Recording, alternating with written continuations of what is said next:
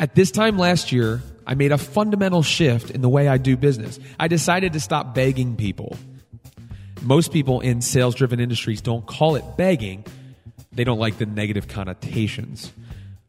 What I was told when I got into real estate is that you need to spend 2 hours a day on the phone with your sphere of influence, asking them for referrals. Begging, essentially. But we couldn't let them know we were begging. Oh, no. We had to be providing value, I say with air quotes. That's why they have scripts, so you can dupe your friends and family into listening to your sales pitch. So you can cleverly overcome their objections because you know that they really want to help you grow your business. I was made to feel guilty for not picking up the phone and calling you. I want to emphasize you because I suppose that only my friends and family read my blog and listen to the podcast.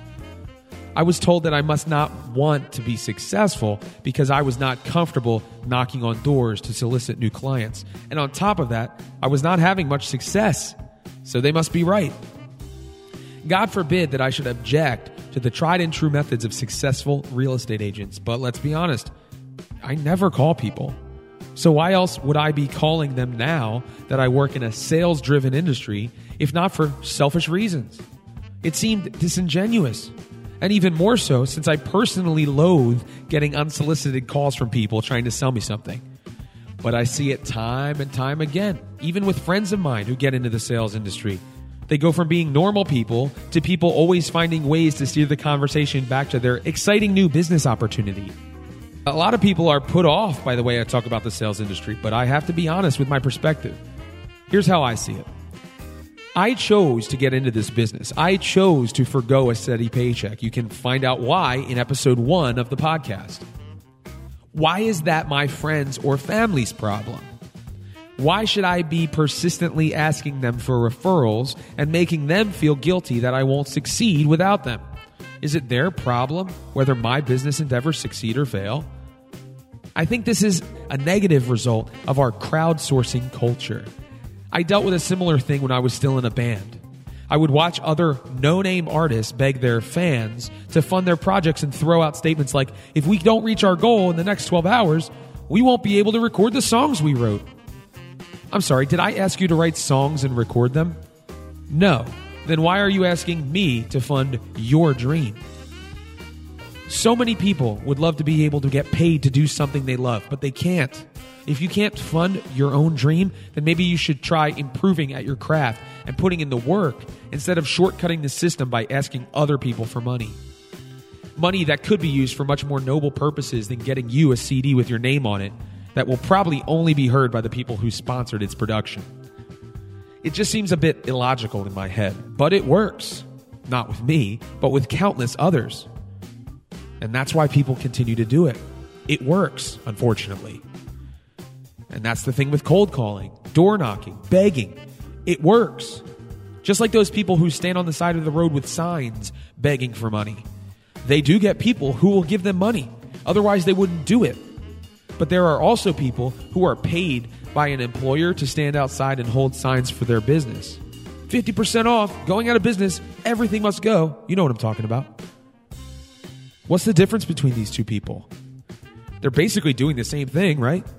But one is asking for a handout, and the other is pointing people to something bigger than themselves.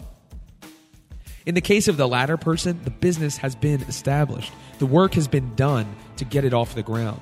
It provides value to people, and it's that sign holder's job to spread the word. And interestingly enough, no one considers those people as being beggars. No one's thinking ill of the business for asking for customers. Instead, the signs are there to attract the right kind of customer. People who understand the value being offered. I see myself more in the latter example. Instead of begging, asking people for a handout, a referral to help me grow my business, I'd rather point people to my business and show them how it is beneficial for them to work with me over others in the industry.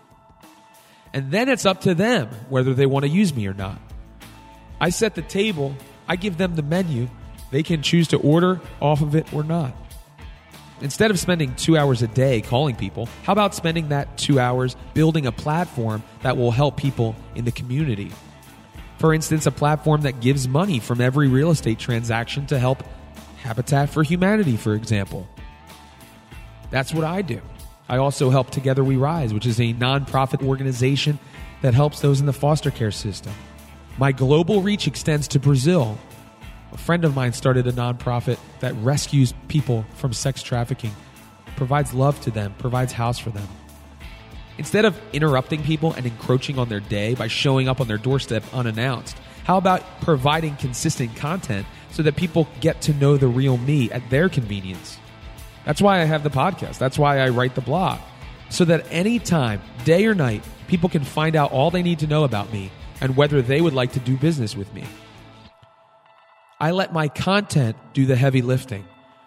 I let the reflection of my character through my content advertise for me so that I don't have to.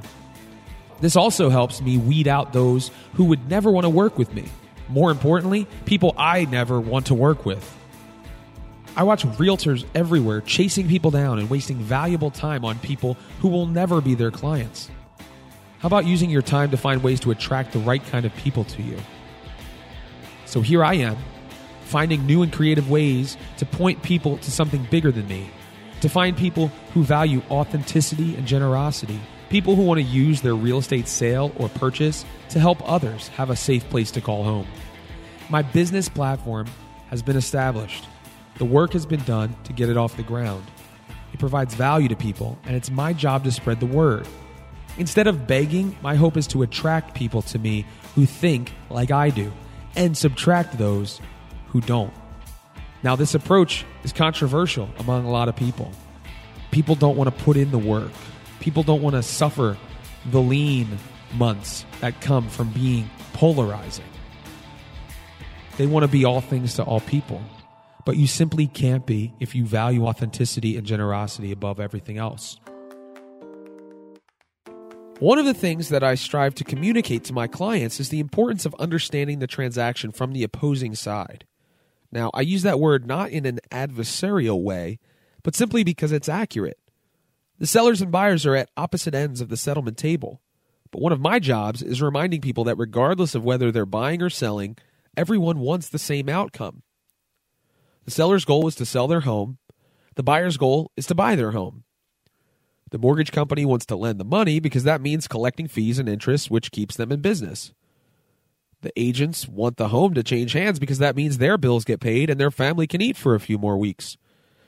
Everyone wants the same thing, though sometimes it may seem that no one does. In our society, we've put far too much emphasis on being right or winning an argument. Now, one of my core values is to do what is right before what is profitable. Notice that I didn't say to be right. Believe me, being right would be a lot easier than doing what is right. As the old adage says, sometimes the hard thing and the right thing are the same thing. The seller who decides that winning the negotiation is more important than selling their home will be setting themselves up for one of the most stressful, unpleasant experiences of their entire life. I'm baffled that sellers are so easily offended when trying to sell their home that they forget the main objective, which is to sell their home. I can usually recognize the telltale signs, which, if I'm being honest, can easily be mistaken for a child being offended on the playground and subsequently taking their ball and going home. I've watched in horror as sellers go out of their way to sabotage the sale of their home for no other reason than wanting to put one over on the buyer and get the better end of the deal. This is why it's so important that sellers remember that once upon a time, not so long ago, apologies to Bon Jovi, they too were buyers. Sellers often balk at the idea of having to foot the bill for both sides of the agent's commission, conveniently forgetting that when they bought the home, they didn't pay a realtor to help them. The seller did. They also don't expect to have to do any repairs to the home because they lived in it just fine. The funny thing is, if the seller didn't spend money to keep their home in above average condition during all of the years that they lived there, then why do they think that the buyer should foot that bill? More importantly, why are they offended that someone offers less than asking price and then has a list of repairs they would like to have done? The money will be spent, whether it's over time through home improvement projects or when it comes time to sell. Wouldn't you rather enjoy those improvements while you still live there, instead of fixing everything for someone else to enjoy? sellers, put yourself in the buyer's shoes.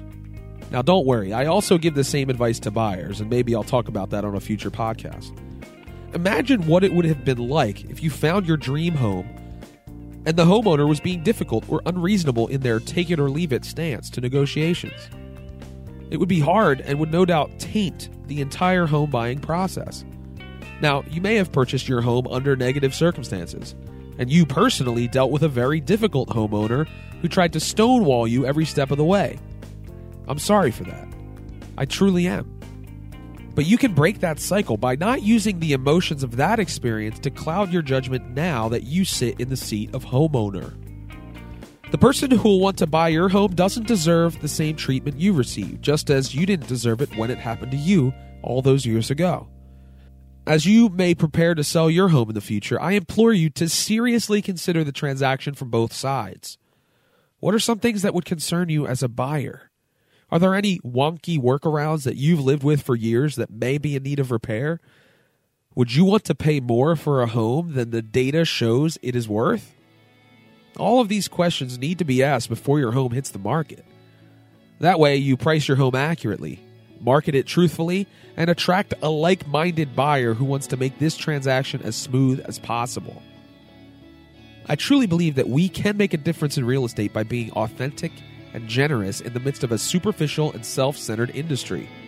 Instead of trying to win a negotiation, it's time for current and future homeowners to seek a win-win solution so that we can be better people and better neighbors, working together to build a better community and hopefully a better world. Now, at this point, you may be ready to turn off the podcast because this isn't what you wanted to hear. You may also be ready to find another person to listen to about your real estate needs, a real shark, a strong negotiator who takes no prisoners. Believe me, there are plenty of those people out there, and there are plenty of other podcasts that will tell you the same old garbage about real estate. And they are perfectly content to burn bridges and leave a trail of bloodied victims in their wake. I, on the other hand, prefer to build bridges. For me, this industry is not about transactions, numbers, commission, and making a name for myself. It's about people, relationships, building a community, and leaving a legacy. Now, I know this approach may seem hopelessly optimistic and even a little naive, but I don't care. I believe it's the right thing to do. Because I'd rather leave a little profit on the table if it means inviting more people to the table of home ownership and helping others fulfill their lifelong dream of owning a home. Now, you may know that I despise the harassment that occurs in sales culture, but I recognize that I can sometimes swing the pendulum too far in the other direction. It's one thing to be calling your friends and family every 2 weeks asking for referrals, which is something that many real estate coaches and gurus advise agents to do. And quite another to sit idly by and imagine that business will magically float your way. Ultimately, it's the real estate business that drives and funds these crazy pursuits of mine. So, I ask you to consider sharing my info with a friend or family member who may be considering buying or selling real estate in the next 6 to 12 months. There. I did it. I asked for the business, and now I need to go take a shower. I don't always talk about real estate, even though that is how I make my living. But every so often, something happens that I feel obligated to talk about in an effort to hopefully distance myself from the deceptive behaviors I see on a regular basis in the real estate industry. Right now, real estate inventory is incredibly low, which means demand outweighs supply. It's good news if you're in the market to sell your home. Not so good news if you're in the market to buy. For instance, we were outbid 3 different times on homes before we finally found one who would accept our offer. And even then, after the house was on the market for over 3 months, when it came time for us to make an offer, suddenly, as if by magic, the mysterious other offer reared its ugly head. I talk about this with my clients all the time. There's always another offer, quote unquote. I put that in quotes because I have a hard time believing that agents are always telling the truth. It doesn't matter if the home has been on the market for 6 months and was once a crime scene. Suddenly, people are coming out of the termite-infested woodwork to put in an offer over and above asking price the minute my clients are interested. Now, most agents would not call this lying. They say they're fighting it the most for their client, which is their job. But I say they're fighting dirty.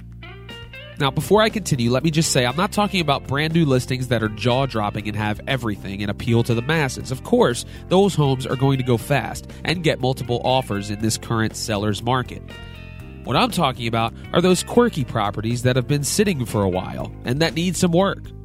When agents see homes getting snatched up quickly, they see it as an opportunity to manufacture scarcity in every situation. But let's be honest, not every home is for everybody. There are those homes that will sit on the market regardless of how few homes are in direct competition. The fact of the matter is that pricing is going up, and people are trying to outrun those trends. They're trying to cash in on the slight increase immediately without allowing the market to catch up. The problem with trying to bend the truth for your client is that every so often it may hurt them and not help them. Take this example. A buyer brings the best offer they can to the table. But since it's a seller's market, you decide to manufacture a little competition in the hopes of getting more money for your client. So you go back to the potential buyer and tell them that they need to bring their highest and best offer to the table because you have other offers. The buyer knows they can't do any better, so rather than getting into a bidding war, they simply walk away. It happens, and it makes me angry. I recently learned of another trick some agents use. This line of thinking never even crossed my mind, and I'm glad because it gives me some hope that I still have some honesty in me. The trick goes like this. You have a listing that is under contract for well over asking price. The issue then becomes whether the home will appraise for the sale price. Some agents will update the price on the listing in hopes that the appraiser will not notice how far over asking price it's going. They're basically counting on someone not doing their job well in order to eke a few more dollars out of the deal for their client. I was flabbergasted at this practice, but apparently it's pretty common. Now, I ask you, when did telling the truth become a poor negotiating strategy? I previously talked about this on the podcast in episode 36. The episode was called Truth Hurts. I encourage you to go back and listen to it if you're interested in my thoughts on truth in real estate. I was hoping to shine a light on some of the deceptive practices that agents use in order to get clients, like promising a higher sale price than other agents so that they'll sign on the dotted line. Other agents use the strategy of offering to buy the home themselves if they don't sell it. They may buy the home, but for well below market value, and it'll be a nightmare. Now, before I continue, I'm not saying that I always price homes right. For instance, I have the listing on the market right now. We just had to lower the price. Pricing a home is not an exact science, but you need to use the data available in order to determine a price and course correct if you've missed the mark. Some people who can't go above asking price are now waiving their right to get a home inspection in order to have their offer moved to the front of the line. Now, I ask you, is that in the best interest of the consumer? Of course not. But the listing agents don't care. They're getting the best deal for their client. Period. It's the buyer's problem and his agent if the home has unknown issues. But I'm here to say it's not right. I get frustrated when I scrape and claw for every client I work with only to be done in by the unethical behavior of my competitors. That's why authenticity and generosity are the two pillars of my business. It may make business growth slower, and I'm sure it has. But ultimately, I'd rather be kept awake at night because of a lack of clients rather than a lack of morals. A lot of people wonder why I spend so much time creating content, such as this podcast, Discover Springford, and why I don't spend more time doing the things that the average real estate agent does. Things like calling everyone in my contacts list every 2 weeks, asking if they know anyone who is buying or selling a home. Or maybe calling expired listing lists, hounding for sale by owners, knocking on doors, handing out business cards, buying crappy leads from Zillow and Realtor.com. These practices work, or at least have worked, for years. The reason is that I'm trying to think 5 to 10 steps ahead of the average real estate agent. That's why I don't study or model myself after successful real estate agents, because most of them became successful doing things that worked 10 years ago, before things like Airbnb and Uber were disrupting their respective industries. Many of them will gladly pay $250 to $1,000 a month for some cookie-cutter marketing system or lead generation tool. I guess it's easier to throw money at trendy platforms that someone else built than actually build something yourself from the ground up. Instead, I've chosen to study entrepreneurs, people who have built businesses from scratch, businesses that thrive and seem impervious to the pain of a market downturn, businesses that create multiple income streams, businesses with integrated platforms. That's what I've been up to for the last 2 years. Reading, studying, formulating a plan. Has my business boomed during that time? Hardly.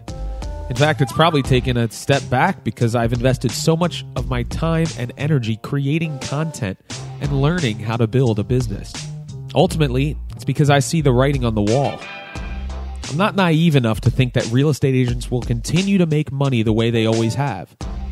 Commission dollars are shrinking because agents are finding it harder and harder to prove their value to clients who can easily search homes online. Opportunities are fewer and fewer as more and more inept people flock to the real estate industry hoping to make a quick buck. And as direct-to-consumer platforms continue to gain traction, you're fooling yourself if you think the real estate industry is not in their crosshairs. If I want to still be able to support my family 5 years from now, I can't ignore the overwhelming evidence that shows that my way of making a living today may not even exist 10 years from now. You're probably thinking that I'm an alarmist or that I'm preaching a doomsday message. But think about it. Netflix made it possible for people to cut the cord. Cable companies are now scattering, trying to create new ways to save the Titanic. But they're really just rearranging the deck chairs while the ship continues to sink. Uber made it possible for passengers to essentially have a personal valet service in the palm of their hand, effectively eliminating the taxicab industry. Amazon crushed Borders and many of its direct competitors, while also successfully expanding and dominating the field across a plethora of industries. These days, most people only go to retail stores to window shop so that they can buy the item for less on Amazon on their smartphones before they even leave the store. Airbnb has made it possible for you to rent a home for your vacation directly from the homeowner, without the need of a travel agent or having to pay for an overcrowded hotel. The next logical step is for real estate transactions to be handled directly between home buyers and home sellers, with maybe just a transaction coordinator, either a real person or computer platform, handling the legal documentation for a flat fee. I'm convinced that the real estate agent will someday go the way of the taxi driver, bookstore, and travel agent, whether by Zillow or Redfin becoming the Uber/Airbnb of real estate, or some other platform disrupting the industry. The sad and sort of funny thing is that most agents pay Zillow and Realtor.com hundreds of dollars a month for leads. The way it works is that you can pay to become the local preferred agent for a given zip code. The prospective home buyer or seller goes on Zillow and is browsing homes in a certain zip code. If you want more information on a specific property and you don't specifically request to speak with the listing agent, then the local preferred agent gets your inquiry, and bada bing, a new lead. I recently got a price quote just out of curiosity, and the average cost per month is between $400 and $500 for a zip code. So essentially, Zillow is taking the leads that are rightfully the listing agents and selling them to other agents at a premium. That's how their business is run. You, the front-end user of this platform, don't know this. So you think you're speaking to someone who actually is working with the property.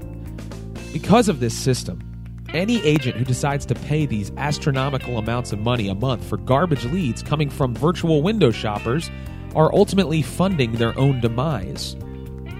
Not only are agents shelling out big bucks, they are wasting time chasing leads that have not been properly qualified or vetted and really have no loyalty or established relationship to the agent. And people ask me why I don't follow the models of successful agents. Most agents will balk at this and say, but all it takes is one deal to close and it pays for itself. That's what you've been told by real estate trainers and probably by Zillow's market salespeople. But that is not how you run a successful business. If your new customer acquisition cost is the price of one real estate commission check, then you are never going to survive. And this is the fundamental reason why I study business owners and operators and not other real estate agents. There's simply no long-term plan for the average real estate agent. It's merely churning and burning through your friends and family for that next lead. So while agents complain about Zillow and Redfin cutting in on their turf, they continue to allow them to dictate the terms. So much so that they're basically helping to build the business whose main objective is to put the agent out of business. And for those who are really upset about it, instead of finding new ways to innovate and build an integrated business platform, they sign petitions trying to get the government to stop better-built businesses from prospering at their expense. If you're going to make your living in the market, then you will most likely die by the market. You can't spend years benefiting from presenting yourself as the better option among your competitors and then complain when someone or something else comes along that does it better than you. That's why I'm trying to differentiate from the competition, so that when the you-know-what hits the fan in the real estate industry, I'm not reaching for the baby wipes. When you get right down to it, I'd rather spend the money I make on furthering my own reach than by putting money in the pockets of the shareholders of the company that's trying to make my job obsolete. This has been more of a business focus on the Acting Realtor podcast. And I hope that if you know somebody who's working in the real estate industry, that you share this truth bomb with them. I think it will really help them. It might be a bitter pill to swallow at first, but if they can see the facts for what they are, I think it'll help them save their business. I really appreciate you tuning in. If you like what you're hearing on this show, I encourage you to leave a comment on iTunes. You can leave us a review so that more and more people who have a dream job that they're pursuing on top of trying to still be successful in their day job can find this message and hopefully be encouraged that there are other people just like them out there trying to have it all, in quotes. Thanks a lot for listening to the Acting Realtor podcast. You can get in touch with me if you would like to leave a comment. Jeff, Geoff, at actingrealtor.com. I encourage you to go to actingrealtor.com. If you check out my blog, you will see that I recently launched a vlog, a video blog called Acting Realtor TV. You can see what it's like for me as I try to support my family through real estate, through various income streams, while also pursuing my dream of acting full time. Until next time, I encourage you to get out there, chase your dreams, but keep your feet firmly planted on the ground. Godspeed.